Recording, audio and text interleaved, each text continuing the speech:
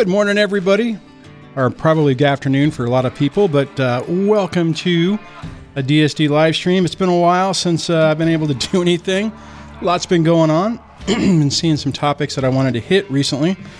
Thought I would just jump on here live to do that. But before I do that, let me jump into the normal spill. Welcome to Break the Cycle with DSD. I am your host, Dwayne. I am not a therapist, nor am I an attorney. I am an individual much like you who has gone through a rough experience and had to come up with some tips and techniques that help me get my life back, that I share with you to help you get your life back, to minimize the damage of a toxic ex and undo the effects it has on your kids, or at least try to minimize it. Remember, only a licensed professional can diagnose somebody with a personality disorder. Obviously, learn about what disorders are, learn about the patterns of behavior, focus on that. But do not go around telling everybody that you've diagnosed your ex with a mental illness or a personality disorder because it won't help you. It will hurt your credibility in the long term and not help you achieve your goals. So be careful of that. And just to throw it out there, do not go and tell your ex that you figured them out. You know that they're NPD or BPD or whatever the thing is. Use that knowledge for yourself to help you deal with the situation, but don't expose them, because inevitably what they do is they run out, they find out a bunch of information, and then they start flipping the script to blame you for being the toxic ex. If you like what's going on here and you want to support it and help me stay afloat, become a channel member. You can, and when you do that, you get special badges, custom emojis, your name's listed in the credits, which I forgot to check again before I hit live, so that's probably still busted. Member-only event and access to the member-only Discord. And on the member-only Discord thing, I share a lot of, not private stuff, but stuff I'm not going to put out to the general community. So it's a way to get an extra little behind-the-scenes information. If you want to get a text notification of when I go live, text DSD Live to 844-598-0012, and you will get, as those people who have signed up, a text notification of when I'm doing stuff like this. So you bypass the YouTube stuff and you don't miss a thing. I might actually turn this on today, but we'll check and see how that goes. I'll put this slide up later whenever we get into it. But hey, everybody, how you doing? Welcome to a Saturday, September 12th. I've been a little under the weather, had a little COVID scare. I shouldn't say that because now I'll probably get, flagged by the YouTube engine, but did the testing thing, and fortunately I'm negative, but had a lot of the symptoms of it. I think it's just a bad sinus infection, but been an interesting experience nonetheless. So, excuse me. So anyways, let me just check and see who all we got here. We got a couple people here already. I want to say thank you to Late Update for becoming a member. Thanks so much for that. Let's see. I think I can do this. It says Late Update just became a member. Thank you, sir. Appreciate the support. Old Shawnee Road. Oh man, I hate Old Shawnee Road. I haven't seen you around in a while. The last time I think we were chatting, you were on vacation, and we just missed each other in the Pacific Northwest before it was on fire. So, oh look, Debbie's on. Moderator Debbie. That would be my girlfriend for people who don't know. She's in the logged in remote. She might be in the comment thing that we have. I'm not entirely sure. Since I'm still recovering, I might have to mute every once in a while when I have to cough and stuff, but we'll see how it goes. 11 Kids is here. Anders is here. Says, hi, looking forward to the subject. Roy is also here. Linder. All right. So let me, I think what I'm going to do is I'm going to go ahead and start. I'm going to move this over here. I'm going to go ahead and start the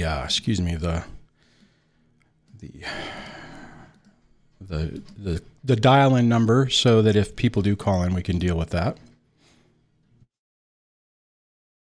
Anyways, oh my gosh, feeling like garbage today, but better than I did a week ago. So that's a positive. Anyways, I've run across a couple of emails and a couple of comments online on Facebook. So I'm not going to do the Facebook thing because it was from a different group.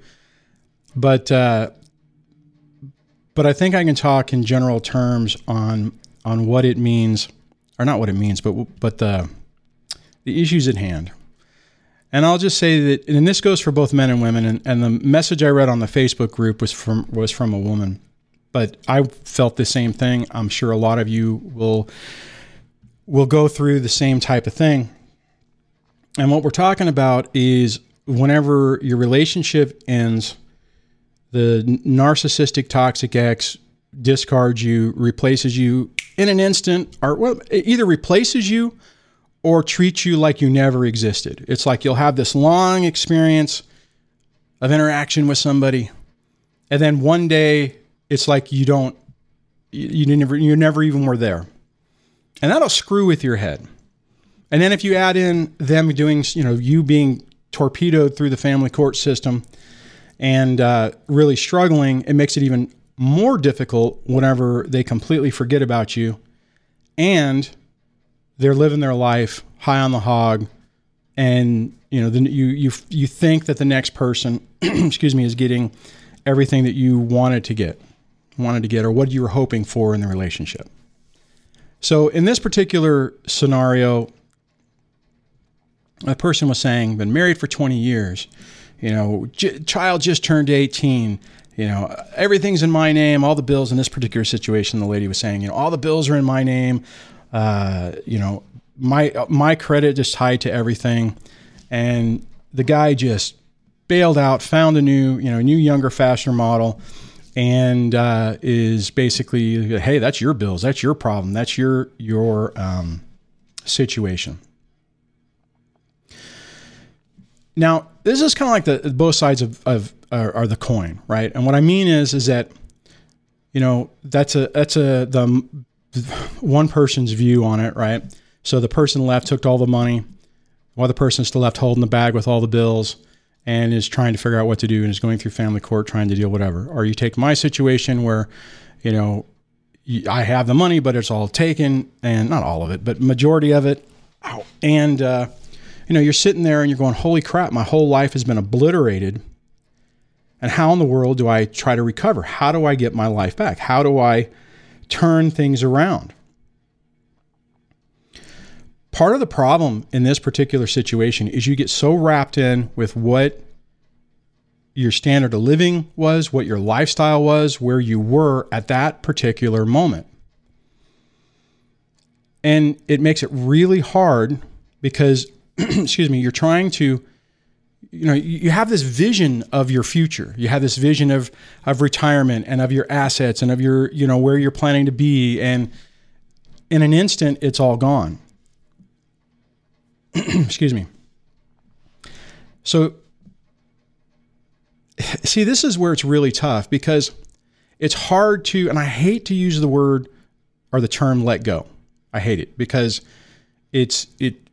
people will tell you that, oh, you just got to let it go. You got to let it go. And it's like, well, how do you let it go whenever your whole life has been turned upside down? You feel like the rug's been ripped out from underneath you. You feel like the other party is getting a complete pass and doing whatever they want without impact, without consequences. And let me just tell you right now, they will have their consequences. It may not be today, it may not be tomorrow, and it may not be in the manner that you wish it would be or that you're expecting. But I'm just telling you, people like this, their life is a train wreck, and they will continue to live the life of a train wreck, and it is catching up to them. You can look at it and they can be, living the high life, and you're thinking that there's no consequences. But at the end of the day, these people, when they're by themselves in their head, are battling demons that they cannot escape. Well, technically they could if they really wanted to, but they're so afraid, they're so fearful that they refuse to do it.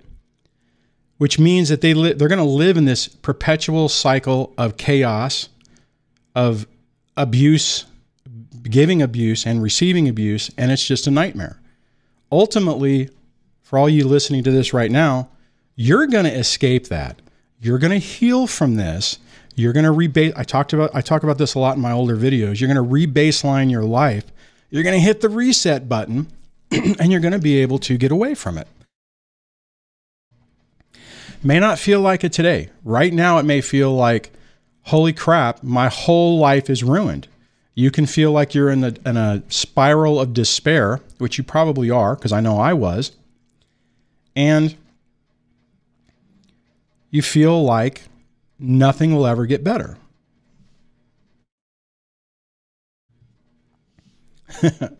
Gloria says, who are these people? I think hopefully you're making a reference to Tropic Thunder, because I think that's what you're doing, I hope. Oh my God. Yeah, Count Dracula says, these people live in constant chaos. They do, and they draw chaos to themselves, and there's no way for them to break free from it. Okay. In my older videos, I've talked a lot about, rebaselining your life. And what that means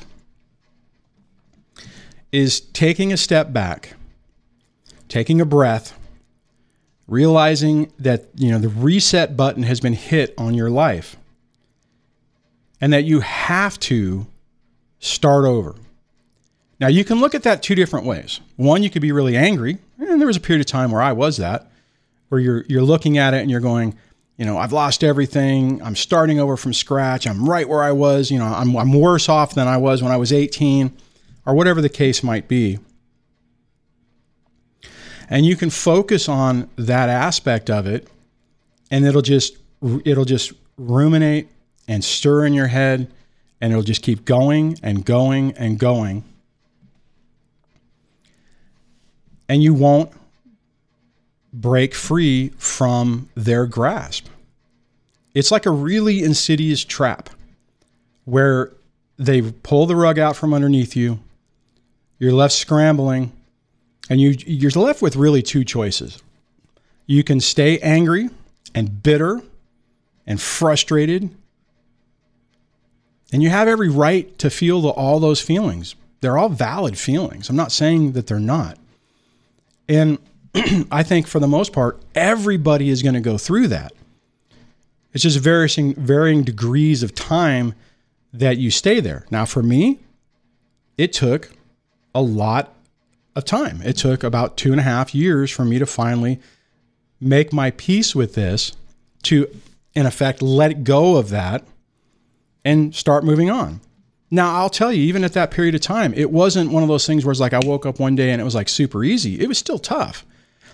There were times, especially whenever money would be really tight, and I would look at it and I would, I'd run into a period of time where it's like, oh crap, I don't have enough money to pay my rent. I don't have enough money to put, gas in my car. I don't have any credit, so I can't borrow any money. And it makes it really, it drives all those emotions and everything right back to the top, because it's like, damn it, this person has done this to me. This person has created this scenario. And excuse me, it's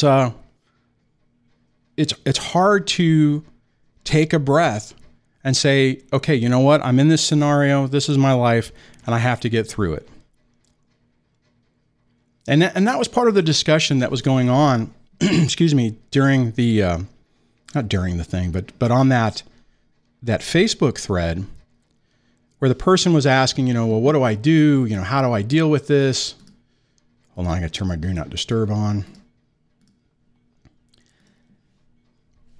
And there was one person who made a comment, and they said, similar scenario, and person got left with everything, and they fought with their ex. It was another woman who basically they were in a partnership with their ex, but they were the one who made the money. The other person was the one who had all the bills and owned all the equipment, but he ended up taking, didn't give any of the money, didn't help with the bills, took the equipment, and the person fought with their ex for years to get all the equipment back and stuff. And at the end of it, the recommendation was, I should have, looking at it now, I should have just let all the equipment go, let it get repossessed, and just hit reset on my life earlier. I don't know if she said reset, but it was one of those things where a lot of times on the other end of this, someone will realize that, you look back and you realize that, okay, I should have done things a little differently. It would have been, I'll say this. In my situation, had I been able to wrap my head around this concept 3 or 4 years, like the first year in, the first 6 months in, my life would have been so much better. I would have turned the corner so much faster. Instead of taking 9 years to start getting to where I'm starting to dig myself out of this financial hole, part of it was created by the divorce. Part of it was created by my mistakes and my decisions. A lot of those decisions were based off of trying to just, me taking my finger and trying to poke the X in the eye, which never works, guys. Anytime you try to do that, play the narcissist game, they're masters at it. We're amateurs, and that typically means that we're not going to do very well on it. Excuse me. So, the point of this particular discussion or talk is to just try to remind you to take a breath, look at your situation anew. Let me see if I can pull this up. If you go to my main channel page, the main DSD YouTube page, you scroll down, the first playlist is this mindset for narcissistic abuse recovery. And I tell you, the second and third videos, the absolute thinking for recovery and the black hole thinking, is incredibly important. Because the sooner you can realize that whatever your ex is doing, doesn't matter. If they're living the high life, if they're going to the Bahamas with their new friend and spending a ton of money and letting you drown and taking the kids when they're with them to lavish vacations or buying them all kinds of stuff whenever you can barely afford top ramen, you'll drive yourself crazy thinking about it. Absolute Thinking for Recovery is a video on a topic which helps answer the question of why. Because a lot of times you get caught up in this mode to where you're like, why? Why is this happening? I wasn't that bad of a person. I didn't do anything horrible. I was a good provider. I was a good mother. I was a good father, whatever the situation is. And you're sitting there going, the actions that this other person is doing is not congruent with what happened. I struggled with that a lot. I'm like, what the hell is going on? You would expect that the way the ex is acting toward me, that I must be an axe murderer. And I'm sure a lot of you are feeling that same thing. Let me pull this back up. So the black hole thinking is really important because you just start focusing on your life. You don't want to hear what, their life is a black hole. You don't care what's going on. You don't see it. You don't look for it.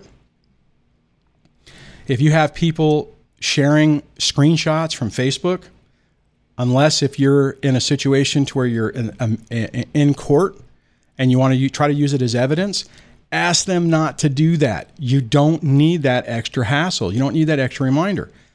I got caught up in that trap myself. I was looking for information and I was convinced that I needed to know what was going on, and I needed to set the best defense forward. But all it did is it kept me in the cone of chaos.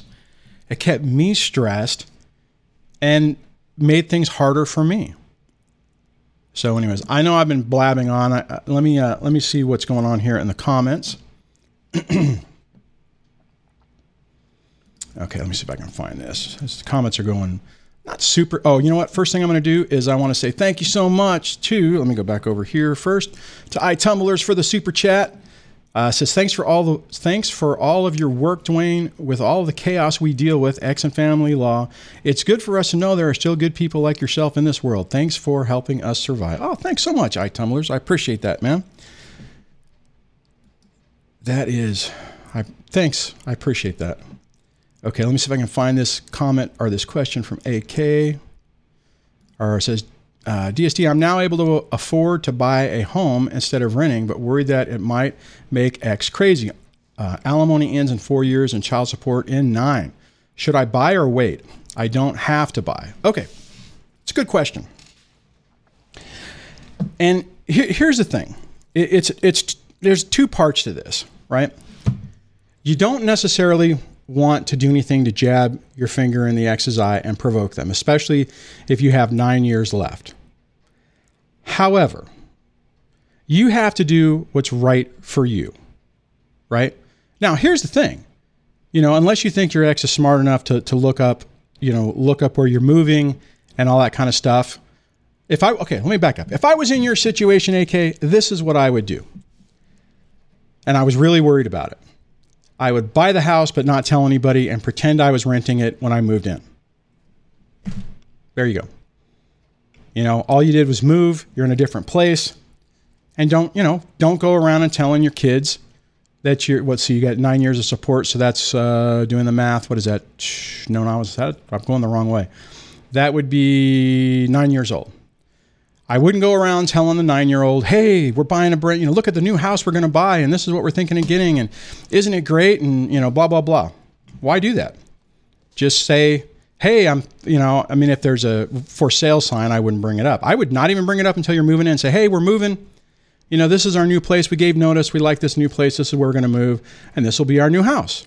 A little bit bigger, a little bit, actually, I wouldn't even bring that up. I would just say, this is what it is. And that's how I would deal with it.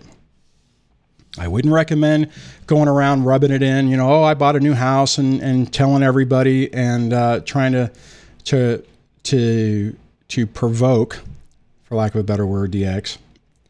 But here's the deal. They're going to do whatever they're going to do anyways. Again, this house I'm in right now, I rented. When I first looked at it, I was kind of in the same mode. I'm like, oh crap. If I rent this house, the ex is going to be pissed. It's a nicer house. It's newer. It's got 4 bedrooms instead of 3. I live in a rural area. So at the time, this cost me like $950 a month. And then the guy lowered it to $850 for whenever the government shutdowns were going on. It's really, this family who's had this house has really taken care of me. Anyways, my point is there was a period of time where I was like, oh crap, man, I shouldn't live here because it's going to make her mad. I probably should find something more equivalent to what she has so that I don't anger her. Fortunately, in my situation, shortly after that, when I was trying to make that decision, she took her bony little finger and went boop right in my eye. And I'm like, oh, F her. I'm going to do whatever I want and what's right for me. And ultimately, that's what we have to do. They're gonna freak out and create problems no matter what. You don't be stupid about it. But at the same time, don't not do things because of that. So you have to let me know if that made sense, AK. Let's see here. And I apologize. There was actually a caller on the line. If you're still listening, if you call back, I'll try to answer that. I just was going through the original topic and I wanted to hit that question and then you dropped. So I'm going to do one thing. Well, test 1, 2. Just making sure to see if it was on. Okay.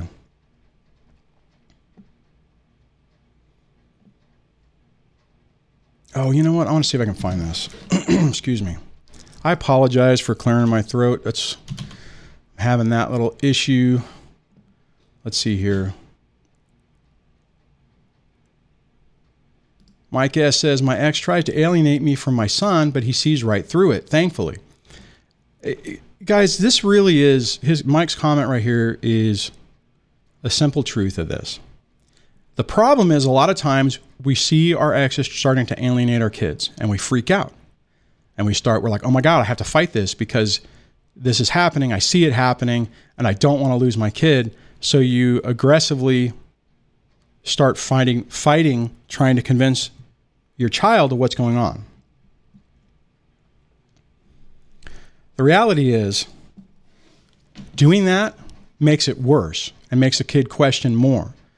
If you calm down and just treat the kid the best you can and try to create a loving safe, chaos-free environment, they'll see right through it. Now, that doesn't mean that they're going to come to you and say, Dad or Mom, the other parent is blah, blah, blah, blah, blah. It's probably not going to happen. And you probably really don't necessarily want that to happen. A lot of times if that happens, they're doing it because they think that's what you want to hear and they're trying to make you happy. And that's, I think, a lot of how this happens is when a toxic parent is trying to create this animosity and alienation, the child will then say to, it's like they'll go to the other parent, come back, so-and-so didn't know how to, it was no fun, or, maybe they had a great time. Maybe it was super awesome. You guys had the most wonderful time ever. But then you hear that they're telling the other parent that it wasn't that great, but they're telling the person what they want to hear because they don't want to hear that they had a great time. They don't want to hear that, you guys are doing well. So anyways, hopefully that makes sense.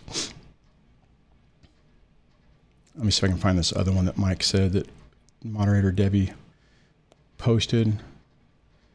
Yeah, here it is. It says, my ex is still focused on the drama she creates through the family court. I'm hopeful it's final, but I wonder how she is going to replace the drama and supply. That's a great question, Mike. And this is and I hate to say this, but this is typically what happens. You start out and the ex starts poking you in the eye in every way that they can. Then they start doing it through the family court system because it empowers them and it gives them even more control and power, because typically in the beginning, a toxic narcissistic person, man or woman, doesn't matter which, seems to have a unique ability to manipulate the family court system to perpetuate emotional abuse. Then what happens once that is done, and that can take a while. I mean, you said you're coming up on the end of it, but normally for my situation, it's about a year. Then they pivot to other things. First, they'll just try to poke you in the eye. Then they'll try to mess with you with the court order. Making changes and modifications. In that situation, I would just say stick with the court order. It's like, no, we're not going to, I'm fine with the court order. We don't need to do any adjustments or anything. And I say that as if you've made some compromises and it's blown up in your face. This is the way you do it. If you make compromises and you guys start co-parenting and you can share time and maybe they're a little, they poke you in the eye every once in a while, but everything is relatively calm. Okay, fine. But most of the time, if you're on this channel, that's not what's happening. Pardon. Sorry about that. So that's where you just kind of have to gauge your situation and adjust from there. The problem is once you get to that point, they're like, crap, I can't directly attack Bill, or in your situation, Mike. What can I do now? Well, the next thing that they can do is they start messing with the kids. They start doing things that little Timmy is going to come over and say, like in your situation, Dad, Mom did this. And you're going to be so irritated that it's going to push you to try to reach out to that person to say, hey, what the hell are you doing? The problem is, as Mike Debbie deleted it. So let me see if I can scroll back up so I can see what you said. So that is how they're trying to replace the drama. So they're trying to get you to re-engage with them, and they'll do that through the kids. I mean, Christ, it's been 9 years in my situation. The ex still plays stupid games like that. And it's frustrating. And every once in a while, I haven't done it in a while, but every once in a while, I'll take the bait and I will engage, which is generally a colossal mistake. And she gets her little dose of drama, narcissistic supply, and chaos. Okay, let's see here. I am going to go like this.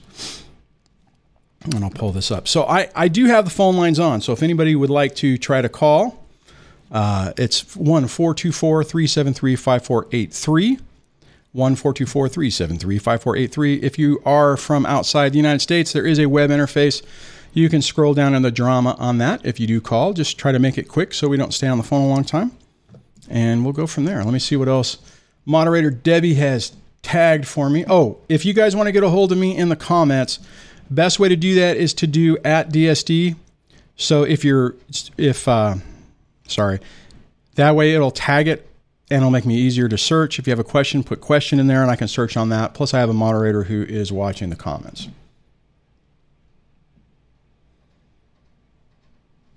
All right, let me see if I can find this one. Certified. Oh, I'm sorry. I think I just coughed in their thing. Certified Hustler says, honest question. I've been called a narcissist. I don't even realize it sometimes. Explain to me what that, what it even is. Oh my God. Sorry. My brain's seizing up there. Okay. Well, your best thing is just do a search on what narcissistic personality disorder is. That's what they're trying. Okay, let me back up. There's two things. There's a narcissist, which is a self-absorbed, self-centered person who only thinks of themselves. Everybody has narcissistic traits, right? So you can throw around and call everyone a narcissist because fundamentally, if you're driving along and you need gas and you're like, oh crap, I need to put gas in my car, and you're focused on that and that's what your singular focus is, well, then you're kind of being narcissistic. But is that healthy in that situation? Yeah, because it's not hurting anything. When it turns into a thing where it turns into an issue where it's negatively affecting your life and people around you, that's when it starts rolling into like the personality disorder area and, the problem associated with that. So Certified Hustler, definitely do a search on NPD. Honestly, what I'll tell you, let's see, because you say, my wife has called me that before. How do I know if I'm a narcissist is what the other question you had asked. Okay, if you're really concerned about it, what you can do is you could go seek a therapist and work with them and say, hey, look, I'm trying to make my life better. These are the things, and they could work with you on it if you want that type of interaction. The other thing you could do is do a tremendous amount of research on, am I a narcissist? I have even videos on that, and look at what people are saying and see if you fall in that category. Here's the reality. Somebody who has narcissistic personality disorder doesn't think they have a problem, isn't worried about it, and thinks everyone else is the issue and not them. My guess is, maybe you said wife. Maybe your wife fits that category. It's oftentimes that's what'll happen is they'll project that onto other people. It's also a shaming tactic to control people, right? So you are worried about it, Certified Hustler. You're concerned. This accusation has been made about you. You're like, oh my God, I don't want to be this. I want to be a good person. How do I be a better person? And you're looking into it. And so they'll use it to like, oh, well, you're a narcissist because you stood up for yourself. For instance, I will say this, and I see the caller on, and I'll jump on and I'll grab you here in a moment. Let me just finish this thought. What I was going to say is there was a period of time in my situation whenever I'm like, you know what? I'm putting up boundaries. I'm tired of this. I have to make changes. And, I'm finally saying, no, I'm not going to accept this anymore. The story that got spun out of it is that she was now standing up for herself. I couldn't handle it because I was a male chauvinistic scumbag. And it blew my mind. I'm like, what are you talking about? I'm finally saying no to things. Now you're saying I'm abusive because I'm tired of the abuse? And it makes your mind go crazy. So on that, let me see if I can make this work. And this might be even the person who I'm answering. So let me hit.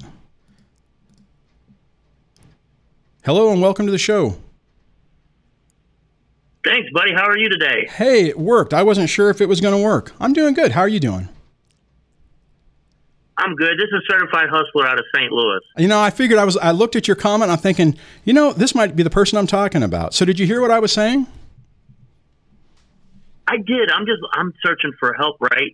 So when she goes to work or like to the store, I get on YouTube and look this stuff up because I want to be as smart as her sometimes, Right. Yeah. And so it's just weird. Like I have to feel like I'm on the same playing level. So if we ever get into an argument or something, like if I work two jobs, I own a business and I work a real job actually. And so I work a lot. She has a master's degree. She's very professional. But if I say something to the effect like, hey, why don't you, I cook dinner every night. This is me talking, and I also make breakfast for the child every morning. And I also take my child to school and pick my child up every day. Okay. I'm not complaining about that. That's what parents do. But remember, I do this every day and I work. When I get home, I better have dinner ready by 5:30 when she comes through that door. And if I didn't clean something, which my house is already super clean, but if it looks out of place, she says, why didn't you pick up anything? Wow. And then that starts the argument. Like, are you kidding me? I worked all day. And she laughs because I do eBay. I do $12,000 or more a month on eBay, and she says that's not a real job. Sounds like a real job to me. It's a lot of work if you know eBay. Oh yeah, no, I do. I got stuff. And it just goes into that, and she uses these big words against me that I have no idea. And I'm from North St. Louis. If you know anything about that, man, it's the most dangerous city in America. So I grew up with a bunch of stress, and I guess I had PTSD from being in the inner city. Yeah. I've lost a bunch of friends to the streets and stuff like that. So I'm not as educated as her, but she decided to marry me. We've been together 19 years, but it's just an everyday fight. And I don't drink, but she drinks every night, and that's a problem. Stays up till midnight, has to be up at 6 in the morning to go to work. And so that, along with why am I a narcissist with her drinking, I think that's really the problem. Yeah. And I'm just so confused. I'm searching for answers. Yeah, I tell you, man, I mean, everything you're saying sounds very stereotypical. What I would highly recommend you do, like it sounds like you're already doing because you found my channel, but look at, I mean, don't just listen to me.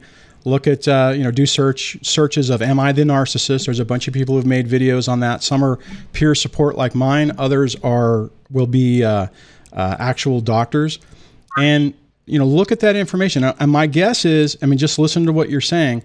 As you start looking in that, you're going to be like, wait a minute. I don't fit the criteria of this, but there's somebody in the house who does. And when you have that, do not go and start attacking her saying, hey, I've done all this research and it's you.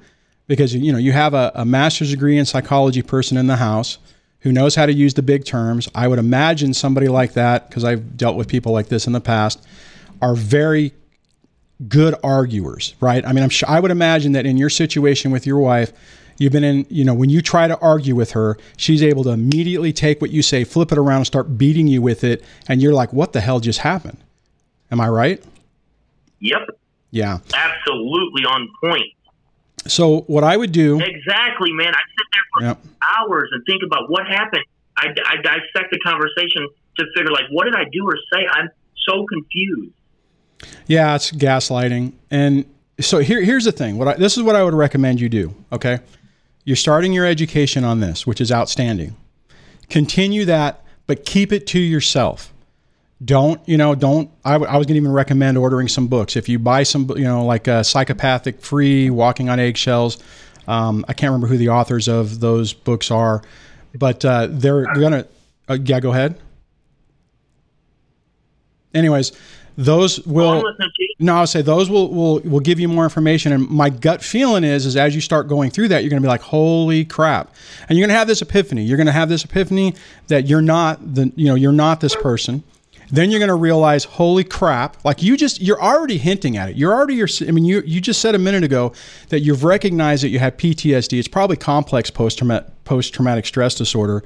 The difference is, you might have both. PTSD is you've been through a tragic experience, and a car, I'll use the war scenario. You've been in the war, you come back. Shot twice. Yeah. Okay.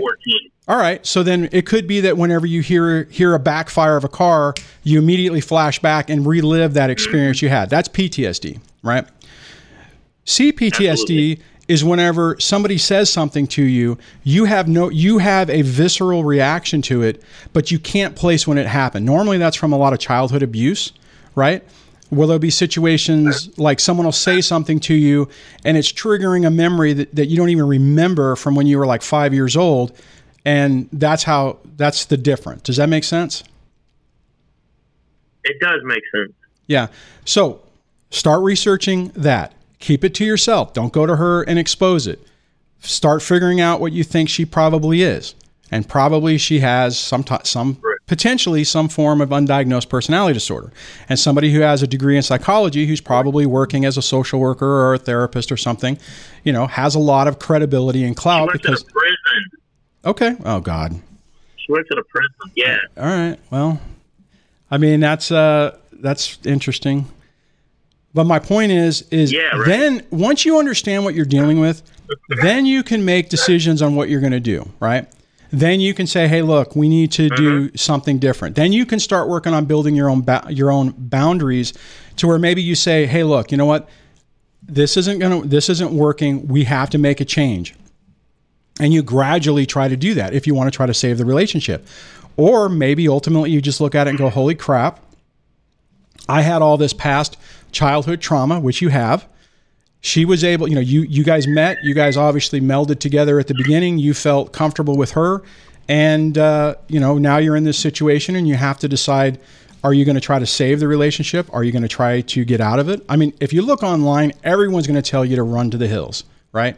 And I'm not going to say that to you because you got 18 years or 20-year relationship.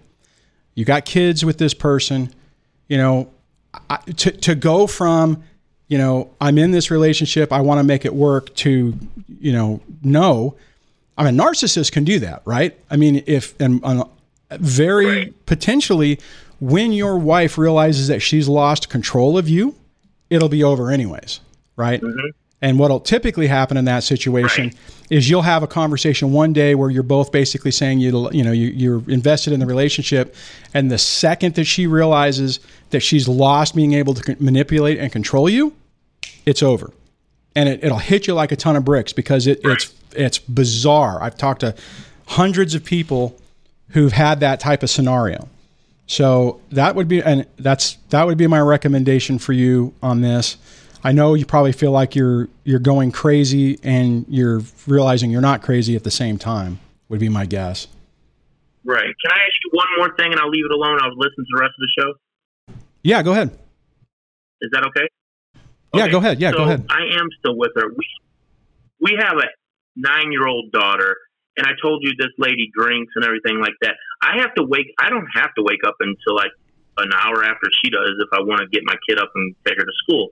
I get up 30 minutes before she does to make sure she gets up for her job, right? So I'm scared that if I leave, she's going to lose the nice house, the job, her career. The kid's going to have to move in with the grandma or something like that. Or me, which is great. But, for a daughter, you want the mom to be around and be right, And so I'm just scared of that. So I think I stay and deal with it because I don't want my daughter to go through it. We have a 19-year-old daughter getting ready to be 20, but she lives outside the house. But then we started kind of over, and that's what I'm dealing with. I really don't want to leave if I'm going to until after the kid. Does that make sense? It does. But the questions you have to ask yourself is, one, can you survive another 9 years in this type of relationship? If the answer is yes, right, fine, right? But here's the caveat, and this is the thing that you're going to have to do with, and I get it, right? I understand what you're saying. You guys stay together. You both make, she's a professional. I mean, you're a professional. I mean, you're making over $100,000 a year. I don't care if it's eBay or whatever. You're doing a phenomenal job on that, right? I mean, so you guys have a decent amount of income. Thank you. So I can see you being worried about it. But here's the problem that I see with kids on this. If you stay and you don't use the next 9 years to try to demonstrate to your child what is good behavior and what is bad behavior, there is a high probability that when she becomes an adult, she's either going to become you in her relationship or she's going to become her mom. In other words, she'll do the same thing that her mom's doing to you, or she'll turn in and be the person, the fixer person that you are. And then you have to ask yourself, can you do something to try to mitigate that? Typically that's really hard in the house, maybe not. But do you understand what I'm saying? I do. I really do. How do you help it not rub off to the 9-year-old? How do you help? Because it is kind of like certain things. My 9-year-old thinks she could say stuff to me that her mother does. Oh yeah, that's bad. Okay. And actually I was going to say it's modeling behavior, and what you're described is model behavior. she's seeing that the mom of the house, the other parent, can treat the other parent like that. And absolutely, kids will absolutely test. And I had the same thing. I mean, I'll tell you, when I first moved out, I had a come to Jesus meeting with my kids one day whenever they were basically lecturing me in my own house the way their mom would. And I had to have a nice, friendly Absolutely. I had to have a nice, friendly conversation, which wasn't nice and it wasn't friendly, expressing to them that ain't going to happen anymore. That. But it's hard. But see, the problem is Yes, it's hard when it's in your house, right? So you can turn around. I mean, so what do? You tell your 9-year-old, hey, it's not acceptable. Right. And there's probably a 75% chance that the mom in your situation, your other half in this situation, isn't going to back you up, isn't going to say, hey, little Susie, you cannot talk to your dad like that. Oh, I talk to your dad like that, but you can't. I mean, so that. Absolutely. And see, that's the thing. So here's the other, see, it's such a tough thing, right? I mean, again, most people will tell you, if you go online right now and you shared your story, everyone's going to tell you, punch out, get out of it, do, whatever. What I would say is, you're heading towards that decision. You don't want to do it. So try to make changes and in your own mind, pick lines in the sand, pick things that are deal breakers and say, okay, this is my boundary. I'm going to give some time to see if we can reestablish it. But if things don't change, I cannot stay in this situation. In my mind, hopefully, I mean, maybe I'm wrong. My kids are 22, 20, and 16. Hopefully, my kids are going to be able to look at relationships and be able to have a healthy example of it on what's healthy and what's not. The problem is for kids who go through this, and maybe you're even in this situation. I know I was. Maybe your parents were broke up or whatever. But a lot of times, children, when they go into adulthood, in the back of their mind, that is what love is. Conflict and chaos is what a real relationship is. So they're trying to find that. Her parents are divorced. Yeah. So I mean, it's she's like her mom to the T. Yeah. So it's perpetual chaos. You're talking about your not ex, your wife, right? Yes, sir. The mom has been divorced from the dad for 17, 18 years. And she's Miss Know-It-All. She's in IT for Washington University. I'm not going to name her name or nothing like that. Yeah, please don't. She is, yeah, buddy. Yeah, buddy. So, man, I mean, that's the thing. You're going to have, again, keep the information to yourself because otherwise this will blow up quick. Learn everything you can, start setting up the boundaries, and then start deciding what you want your life to be. You look at it and say, okay, 10 years. Do you want to live? If nothing changes, are you okay living in this environment for another 10 years? If the answer is yes, hey, that's your call, man. No, I'm not. And if it's not, then you have to start changing. That's why I'm calling you, man. Yeah. So that's why I'm calling you. Well, hopefully that was helpful. If you need more, I do coaching, or you could send me emails too. How can I do that? I'm gonna send you an email because I do need coaching, and I'm ready, man. Trust me, I do good on my own, and I can do bad on my own too. Yeah, just look in the video description. It has all the information for that, and I'll send you over to the website, and we'll go from there. Alrighty?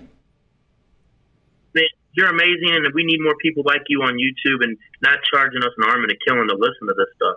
Yeah, thanks, man. Have a good day. All right. So, they added too many buttons on this. Oh, excuse me. This gives me an opportunity to just pause for a moment and just hit this topic. And I kind of said it a couple of times in the when I was talking with him. It's so easy for people to say you just have to get out. It's so easy for people to say don't do therapy with a narcissist because they'll try to control it, which is true. I mean, all those things are true. But here's another thing that is also true, is when you're with somebody for an extended period of time, you probably kind of care about them, and you probably kind of have, you have time and energy invested in the relationship. Again, it kind of goes with what I was talking about before. You have this idea of what the future is going to be, and you don't want to let go of that. So for me, I understand, and I think, and I'm okay with somebody who needs to fight for their relationship. it's easy for someone else to come in and say, you know what, like for me, I can look at Certified Hustler's comments and say, man, you need to punch out. You need to go find a divorce lawyer. You need to start preparing yourself. You don't have to necessarily do it today. You know, I mean, I could say all those things. And there's probably, and who knows, it's probably possible that that's exactly where he'll end up. But the reality is you just can't get there overnight. It took me 21 years to finally realize that I can't live like this anymore. And even after that, I still struggled with the whole dynamic of the relationship. To be perfectly honest, the only way I was able to be okay with trying to say, okay, I'm done. And in all fairness and disclosure, I'm the one that said, okay, I'm done. I want a divorce. I went over like a lead balloon, by the way, because that wasn't my choice. That was her choice. Anyways, whatever. My point is this. I had to fight for the relationship. We went to therapy. We tried I tried everything to make it work. And when she finally was just, boop, poking me in the eye, telling me what a piece of crap I was and how, maybe it was all me and the actions that she took for the last, 19 years or 20 years of the marriage were all because, it basically was saying if I believed exactly what she was saying, and at the time I knew nothing about narcissistic abuse, about NPD, about personality disorders. I knew nothing about it. And I finally said, okay, I'm going to believe you. What you're telling me is honest. And what you're telling me is that you didn't give a rat's ass about me 6 months into the relationship. And I'm like, I'm done. I'm not going to live like this anymore. And that was my segue to be able to say, okay, I'm done. And I think it's not realistic to tell people or to not recognize that truth, that you have to get to the point to where you're like, okay, all the evidence is in front of me. I accept it. I'm not happy about it, but I understand it, and I'm going to deal with it. Sorry. Oh man. Okay, let me double check to see if there are any comments or questions. There are two other callers. I'll grab the next one here, which is this. I don't even know. I don't want to say anything about who it's trying to figure out. Caller number 3, line 3, stand by. Okay. Well, I'll go ahead and go to this one. And hello and welcome to the show. Hi, Miami Babe here. Hey, haven't talked to you in a while. I know things aren't going great, but what's going on?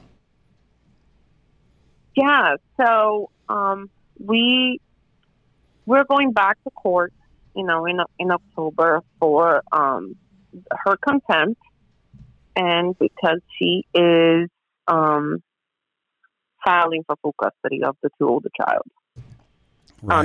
children. So, and surprisingly, we went back to court just to file a date for the next court.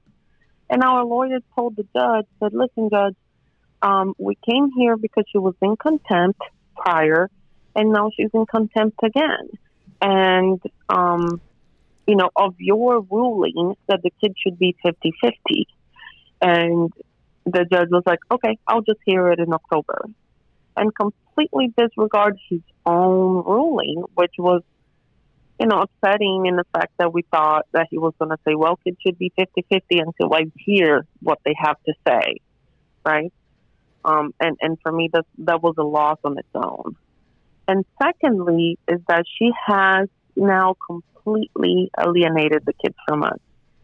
And the more we research the parental alienation with, Amy Baker and all of the other ones, more heartbreaking it is to hear the abuse that they're going through. Yeah. How unnatural it is for kids to be so against their father or their mother or whatever who's being alienated. And knowing that we are on the other side, on the receiving end of the abuse also, right? Losing the opportunity of relationship with our kids. Right. And to make it all matters worse, for some reason, she's not fighting the same for the younger child. The youngest is 11. So she's not fighting to alienate the youngest one. And I don't know if because she doesn't have the same weight when it comes to decision making in court. Yep. That would be my guess. She's focusing on the ones that are going to have the biggest voice, and more than likely what she's thinking is if she can get the two older to say, I want to live with mom. And this is, I mean, what people who haven't heard your story, I mean, this is all predicated on a move away, right? This is all happening because she wants to move away, and the only way to be able to move away is to have full custody. So that's the play. And I mean, it's unfortunately move aways forced a custody change. So, yeah, you know, I mean, it's, and if she can get go ahead. On the other side of this situation, that what makes matter worse of her not including the 11-year-old on the alienation is that the 11-year-old is the only one who actually talks to us and is the only one who actually comes to us. Right. So when we call to give them, for example, my husband's grandparents died. And we needed to let them know because we want to see if they want to come with us to the funeral, right? Right. But the only person who actually talked to us was the youngest one, and we asked to talk to the others, and they declined. So she sent a long email telling my husband to stop talking to 11-year-old like she's the only child. I mean, you're done alienating the other two. We can't get access to them. Well, and he asked to talk to the other two. So it's not like he was treating. And here's the thing. I mean, a person like that is going to gaslight and they're trying to frame their own narrative, right? And that's what she's doing. And you could do the complete opposite, but what a narcissistic type person is going to do is describe it as however they think it is. And it drives you crazy because you guys aren't doing that. You're trying to work around it. And then she's putting on paper this story, and that's what's going to end up in court. It's going to be like, well, you know, the dad doesn't care about the other kids. I mean, these things follow a path. So let me back up. Here's the reality of it. Okay. And I'm not sure what your attorney's telling you, but the fight on this is for custody to then move away. Right.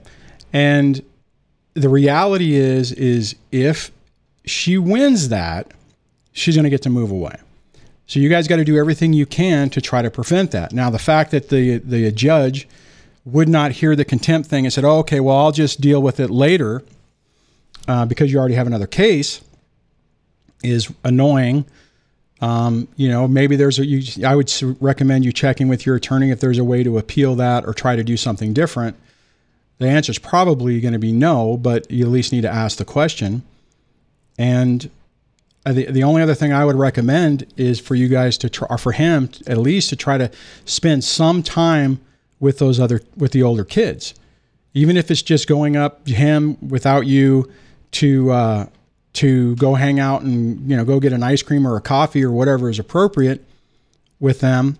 And just chat and, whatever to try to maintain some type of communication.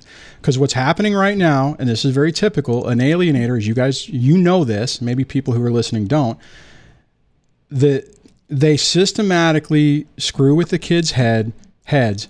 They feel that they have to be loyal to the other parent, or they at least have to tell the person what they want to hear or exhibit actions that they think that they'll be rewarded because they won't be.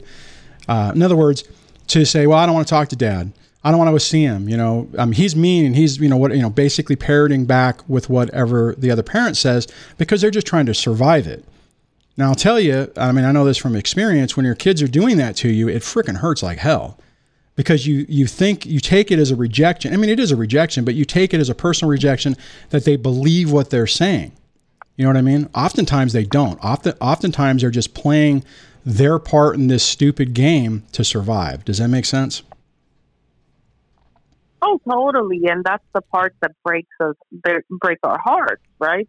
They are trying to survive. And I think in their heads is like, Dad, we know how to play this game.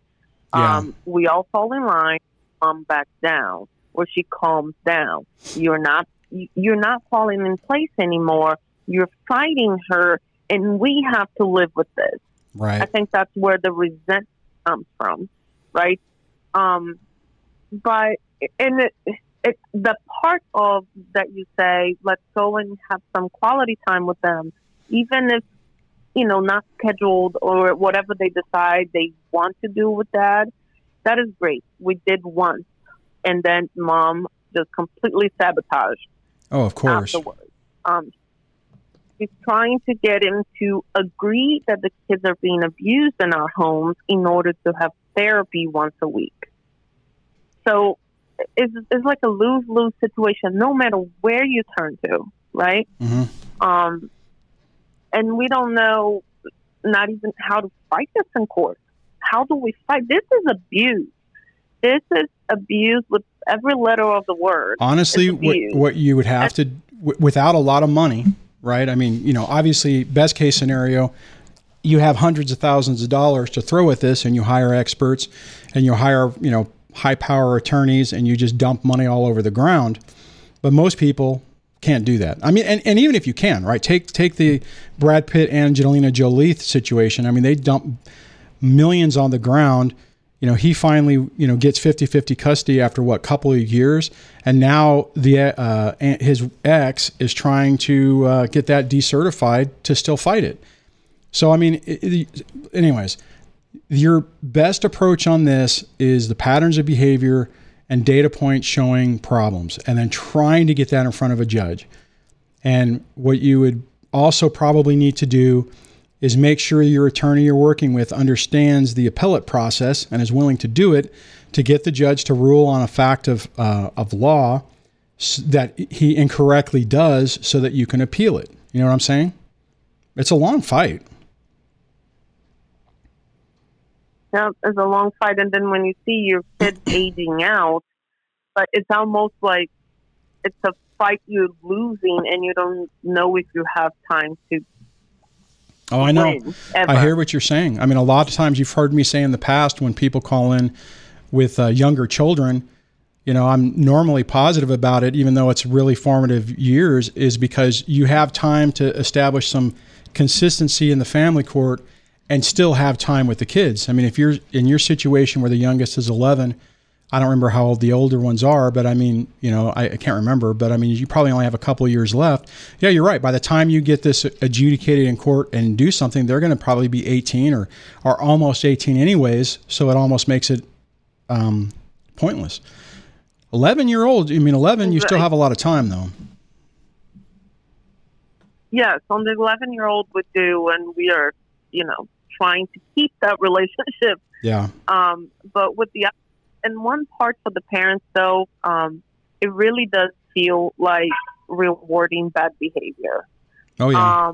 It is. They act out against you. They disrespect you. They don't want to talk to you. They don't want to see you. They completely played the mom's game or whoever other parent's game is. And then you put all your effort into taking them to do something they enjoy, so they can give you, a little bit of chance to be close to them, to even come to court and say, listen, I tried. I took him here. I took him there. Yeah. I tried. It's such an unfair game that for the parents in our situations, yeah. I feel like we are just as abused as they are. And you are. The reality is, what I would recommend on that, I mean, it sounds like you're not really getting to spend much time with them, but stop focusing on anything that costs a lot of money and just do time. If that's a road trip, well, even a road trip in the car, I mean, they're probably everyone will have their headphones on, but, just try to do as much time as you can. That's why I was saying, if he could, if your husband could just go, even spend an hour with them, or go, I don't know how close you guys are, I don't remember, but I mean, if you could go have lunch with them at school or something like that, or pick them up afterwards, that type of thing, just to have that type of connection. And it doesn't take a lot to have to maintain a connection with a child. I mean, you're not going to have, a complete turnaround. It's going to take time for that, but that would be my recommendation. And the reason I keep saying him is I would imagine right now you are probably being triangulated and scapegoated in the relationship and he probably should just focus on it with one-on-one. You know what I mean? Does that make sense? Yes, yes. That's the goal, really. Like, I'm not fighting for anything because any way we put it, I look bad, right? Like, I'm either the... Oh, yeah. Yeah, it's double bind. No matter what you do, it's going to be wrong. Even if you do the right thing, it's going to be wrong. Debbie's experienced that in my situation. It's like no matter what you do, it's the wrong thing.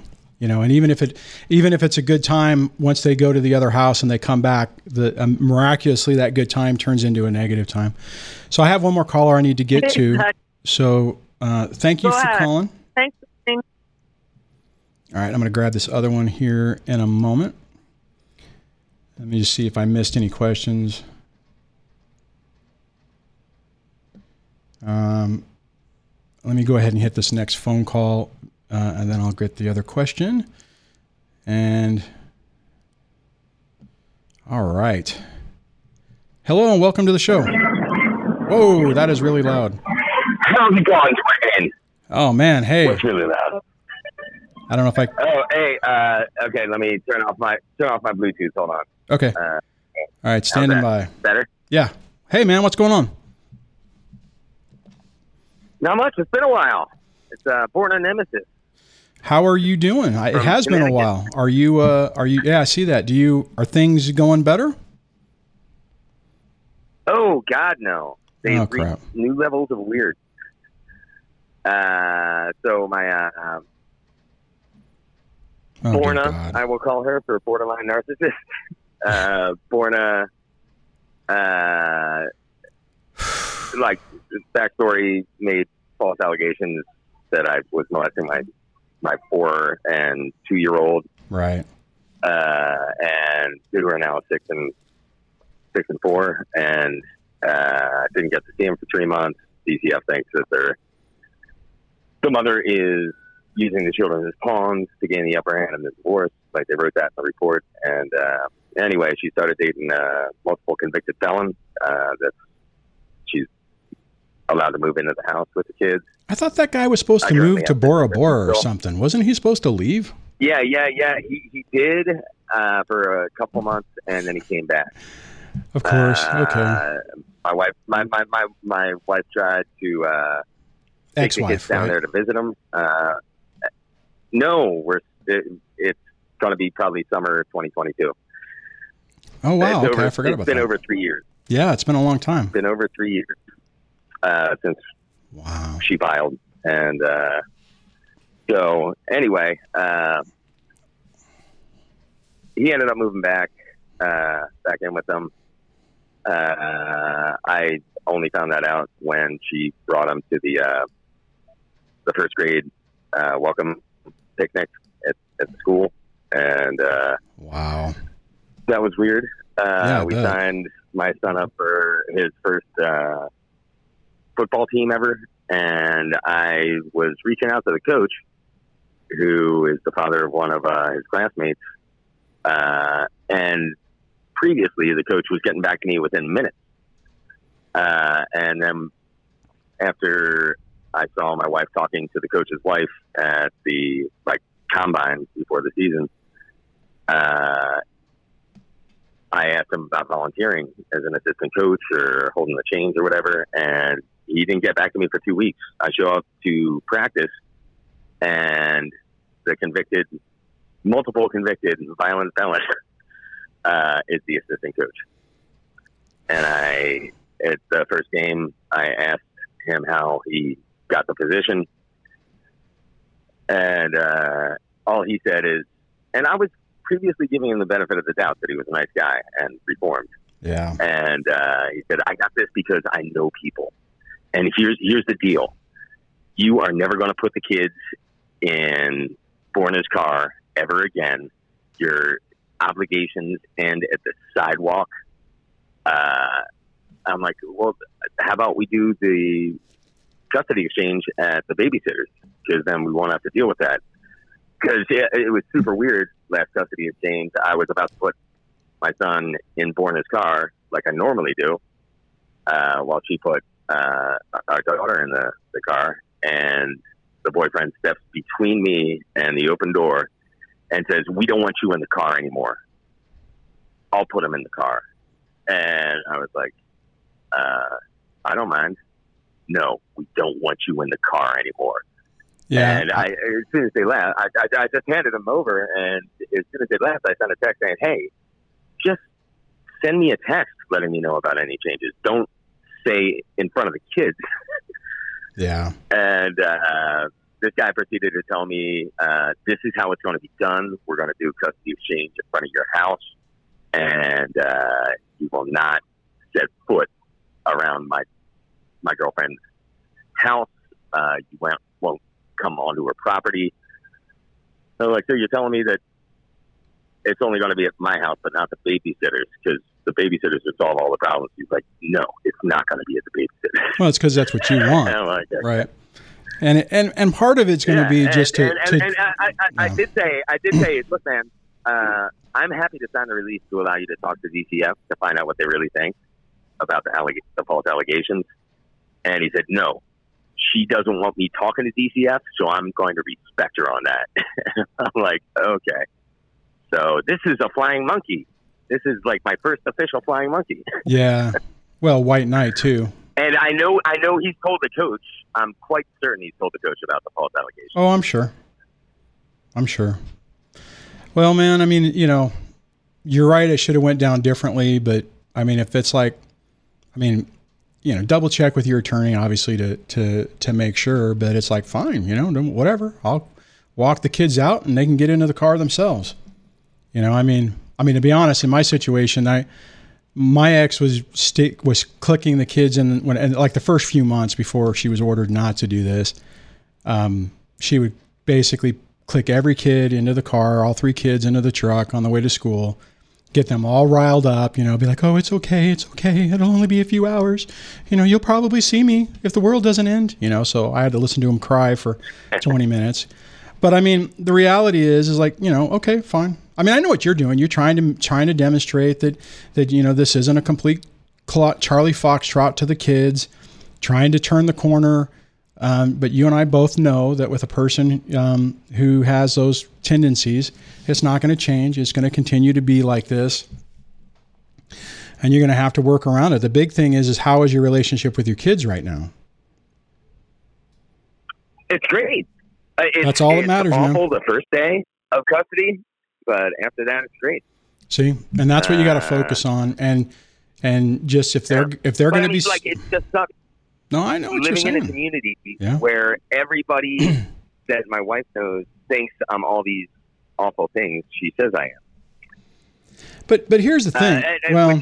Which he backed up with 2 letters that she had her friend, the pediatrician, write, implicating me in her false allegations. Right. And I'm hobbled because DCF Legal, the Attorney General of DCF, told me I am prohibited by law to show the DCF report that says they think she's using my kids as bonds to anyone. Yeah. So I'm just the crazy guy that probably molested kids. But the reality, I mean, see, I know you got to be careful what you say to people, but the reality is you have 50-50 custody. You've been run through the ringer and there's no restraining order preventing you from going to the games. There's none of this stuff going on. Now, the problem is they're going to work to try to make you feel like complete garbage to where you feel like a leper if you're there, right? And I know, and I would imagine as you're there, you're looking at all the other parents, and anytime someone looks at you, you're probably thinking that they're thinking, that they've been told something and they're thinking that. And it might not even be that. But the paranoia is going to be there because... Well, actually, I can tell. I can generally tell by the looks on their faces. If it's a neutral look, I'm like, okay, they haven't heard. Oh, this person's definitely heard. Yeah, those false allegations are so effing insidious because, the reality is, I think for everyone listening to this, and even you, if someone told you, hey, I heard that Billy, did all this stuff and they just didn't have a big enough case, are you going to go hang around the person? Probably. If you're already friends with them, that's a different story. But if somebody, just to be honest, if someone told me, oh, hey, your new neighbor has this history, they've never been convicted, if they've never been charged, but whatever. Am I going to let them babysit my kid? No. Right? I mean, it's messed up because you have somebody who can sit here and make these false allegations, tarnish your reputation, limit the ability for you to interact with other people because of it. And it's hard. I mean, I know you and I have been working together for quite a while, and you've done an outstanding job, man. I mean, I know everybody listening today doesn't know all, haven't heard all the previous calls and all the other stuff, but I mean, you've been run through the ringer. And you're doing an outstanding job. And what I asked you a minute ago with how your relationship with your kids, and you said it's strong, that right there is how you're winning. It sucks that you're going to have, maybe 20% of the town or 20% of the people that you guys commingle with, maybe more, think that you are something you're not. I mean, that's really frustrating. I mean, I get it, but unfortunately, it's the reality you're living with. Yeah, and I guess the main reason I'm calling is because my wife made an appointment with the child therapist, and I said, well, we've already agreed to alternate so we get equal time. And she said, no, this is just for me and the kids. This is an extra appointment. And it was yesterday, after her boyfriend told me how things are going to be. She turned off the GPS watch that she gave my son, so he could call her. In his words, "Oh, I got this watch because Mommy said if I'm ever scared, I remember you mentioning that. At your house, even if it's in the middle of the night, she'll come and rescue me." And the watch has been off. She hasn't responded to any messages. So I think on Monday I'm going to find out she took it to a whole new level. And I'm off antidepressants now. And the only thing that got me off it is I was able to recognize the signs of her escalation. Yeah. And I'm like, oh, I don't understand why, but I understand what's about to happen. Yeah. And I know I can't constrain my imagination. Yeah. I mean, unfortunately, I think what you're saying is that some new allegation is going to come up is probably what's going to happen, right? Yeah. Yeah. Well, the thing is you've been through this before. You have all the law enforcement and the public, the CPS workers all understand what's going on. So, but I'm sorry I'm sorry you're going through it, and I'm sorry your kids are going through it, but stay strong, man. The fact that, I know. You're dealing with somebody who's very tenacious, and they have not been able to ruin your relationship with your kids. And that says a lot. That says a lot about you. That says a lot about your relationship with your children, because if you didn't have that, or if you had fallen and taken the bait, or you had some issues that she had really been able to monopolize or leverage off of, your relationship would have been destroyed. So the fact that that hasn't happened means you're on the right path. That is a good indicator. The fact that law enforcement, when they looked at it, said this is BS, is a good indicator. The fact that CPS, the multiple times that they've been involved, have finally said that this is all BS. That's a testament to the quality, or the quality of your character, right? I'll say it that way, if that makes sense. Yeah. Well, thank you. Yeah, me and the kids have started writing songs and recording. Outstanding. Good for you, man. So, and it's not just kids songs. It's like hard rock. Nice. Well, I look forward to maybe one of these days I can hear that.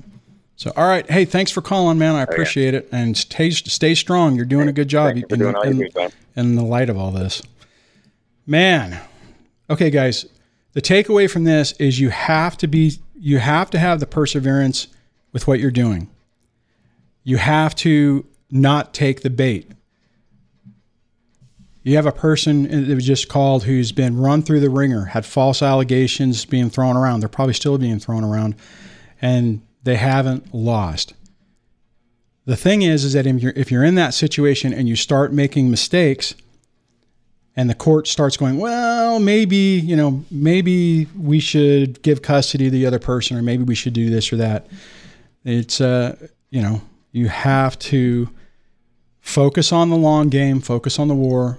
Make sure you minimize your damages and your mistakes in the battles so that ultimately you can prevail through all of this.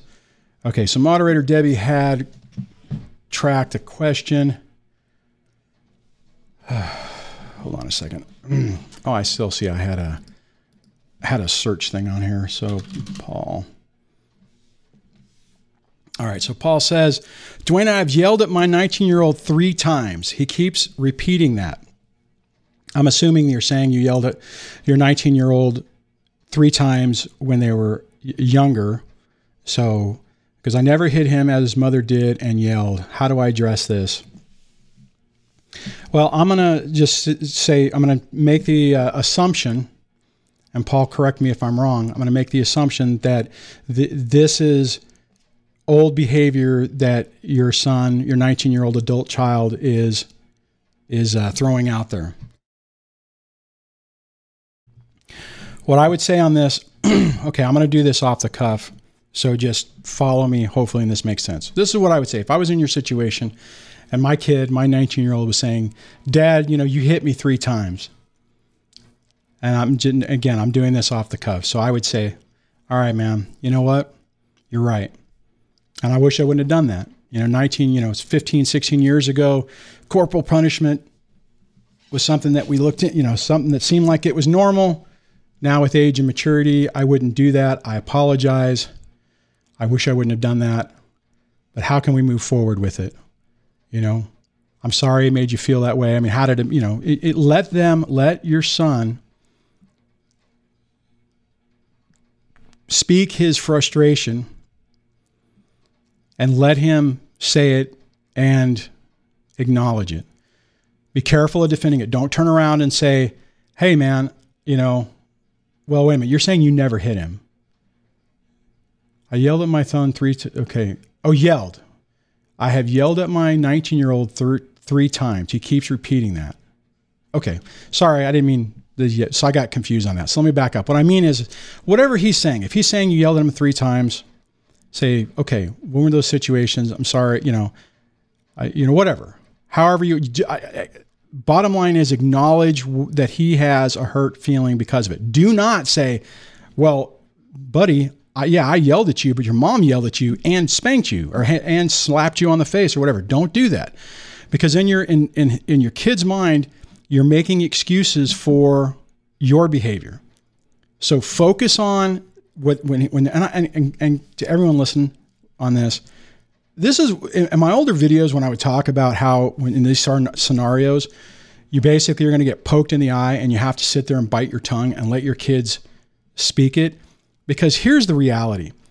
This 19-year-old kid, and it could be 18, 15, 16, it could be roll the clock back, has been manipulated to focus on that situation.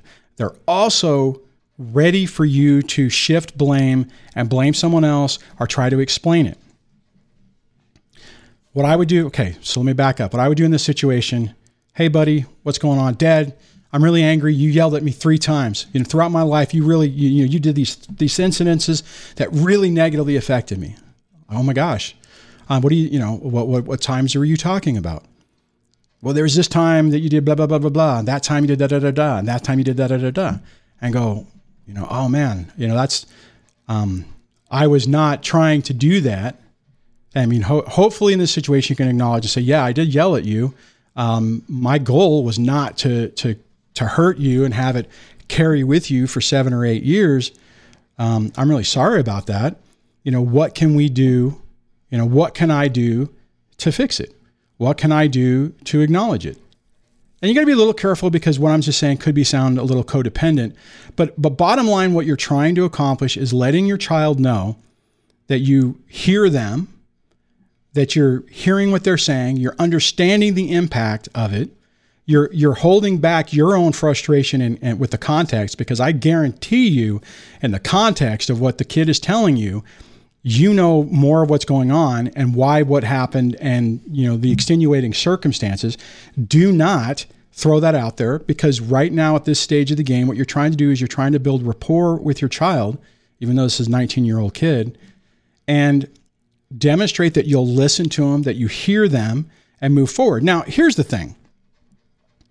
You do that the first few times, and if it keeps going around, then you can ramp it up and say, look, you know what? We need to build a boundary around this. Yes, we've talked about this. I acknowledge it. We need to work through this and move past this because I'm your dad. I love you. I want the best for you. And I don't want you to have this experience, this PTSD experience that you're going to carry on with the rest of your life. Maybe the alternate solution on that is you guys go to a therapy session together or whatever. But anyways, that's how you have to approach those things. You have to be really careful because oftentimes when you're stuck in a situation like this, what happens is, hold on. What happens is the kid's trying to pick a fight with you and trying to get you to prove their point or prove what they've been told. Well, dad won't listen to me. All he ever does is make excuses. Every time I try to sit down and explain to him what's going on, all he does is, he brings up the past, even though he's bringing up the past, and, he won't listen to me. It's always about him. It's always about mom. It's always about, right? I mean, so that's the trap you have to prevent yourself from getting into. This is what I had to do even with my own kids, is whenever they would come in and poke me in the eye, boop, I would have to say, okay, well, tell me about what, like I just said, I would go through that type of scenario. And then after a few times of having conversations like that, then you could start introducing, yes, that did happen in the past, but am I doing that now? I'm really trying hard to be a better dad. I'm really trying hard to be a better parent. Is there something, am I failing? Right? Then you throw it back on them. And it's a long process, right? So like the first thing I was talking about was like conversation number 1. What I was talking about right there is like conversation, 5 or 6. And then you start turning it around saying, okay, all right, how do you think we should go forward? This is what I'm trying to do. Am I doing that anymore? And most of the time what will happen is they'll be like, oh, yeah, no, you're not. Okay, cool. Or if they go, well, there was this time that, a few weeks ago that you did whatever. And then it depends on the specifics, right? If something did happen and you raise your voice, you could say, yeah, you know what? I did do that. And I'm sorry. I'm really trying to be better. I don't, and I've told my kids like, hey, if I start doing something, stop me. Now, I'll tell you in the beginning, them trying to stop me wouldn't have worked because I was primed to the PO'd position, so to speak. But it's an iterative process that takes a long time. So Paul, hopefully that was helpful. Trying to scroll down to the bottom. Let me see if moderator Debbie has, I don't see any other questions that have been, man, I'm starting to get tired. Annotated. Let me see. Let me just look. So I'm looking at some of the comments that were highlighted.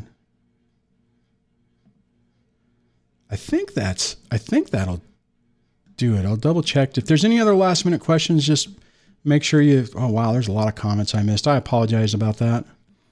Let me just go down to the bottom. Oh man. Whew.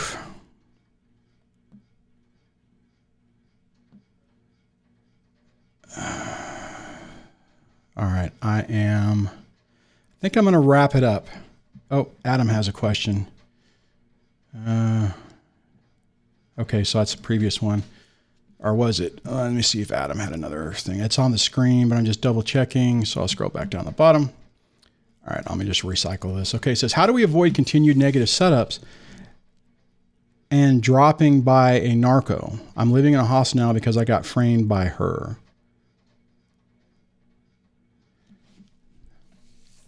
Okay, so I'm trying to interpret what exactly you're talking about. Actually, let me do a search for you, Adam, and see if I can find other things. Okay, so there's no other comments. Okay, so here's the thing.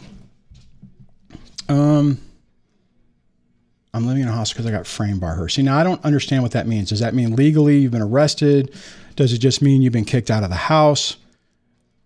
The reality is this: when you're dealing with somebody that is trying to set you up, you have to take steps to protect yourself. If you're in a state where you can record absolutely record. I mean, hell, if that means putting a GoPro on you, do that. If that means that every exchange you have to have it in front of somebody, you have to have somebody with you as a witness, do that. If that means that exchanges and interactions have to be in front of a police station, that's what you have to do. So the thing is when you finally recognize that somebody is willing to do anything and everything to crush you, you have to ensure that you don't put yourself in that situation again. Okay, so I see where you say legally and that you were arrested. And unfortunately, that happens a lot, right? That's the silver bullet. So what I would say is just because you were entrapped, so to speak, or you took the bait and you did something that that resulted in you getting arrested, doesn't necessarily, I mean, it's not great. I mean, don't get me wrong. That's not a great situation, but it's not the end of the world. A lot of times people will do this to get you out of the house and to get full custody. Now, unfortunately, since you were arrested, unless the charges were dropped, you have to fight those charges.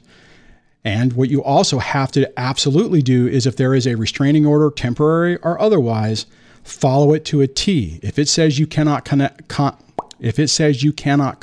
the person, do not do it. If it says you can't be in a certain, space, don't do that.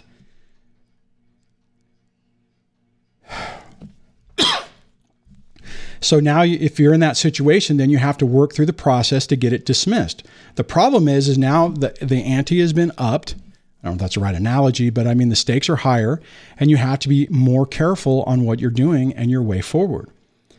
I'll tell you, Adam, there's a lot of people I've dealt with over the 5 years of running this channel that have been in your situation. It seemed catastrophic and they were able to get to the other side of it. Some of them even finally got 50-50 custody of their kids. So this isn't, it's not a great scenario, but it's not the end of the world. And the reason why that is this crap happens so often that the family court system is now starting to see it. And a lot of times they don't believe it. Now you have to make sure, I don't know what the details were of your arrest.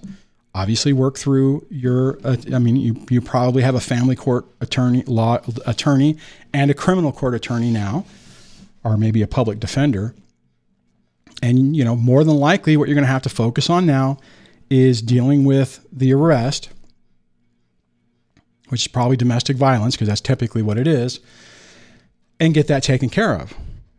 Now, also understand that what your ex will try to do in this particular scenario is try to force through the family court stuff, because if they can get a decision made while you have this criminal charge pending, then they're going to err on the side of caution and probably adjust custody appropriately. So you're probably going to want to slow roll the custody hearing until the criminal thing is resolved.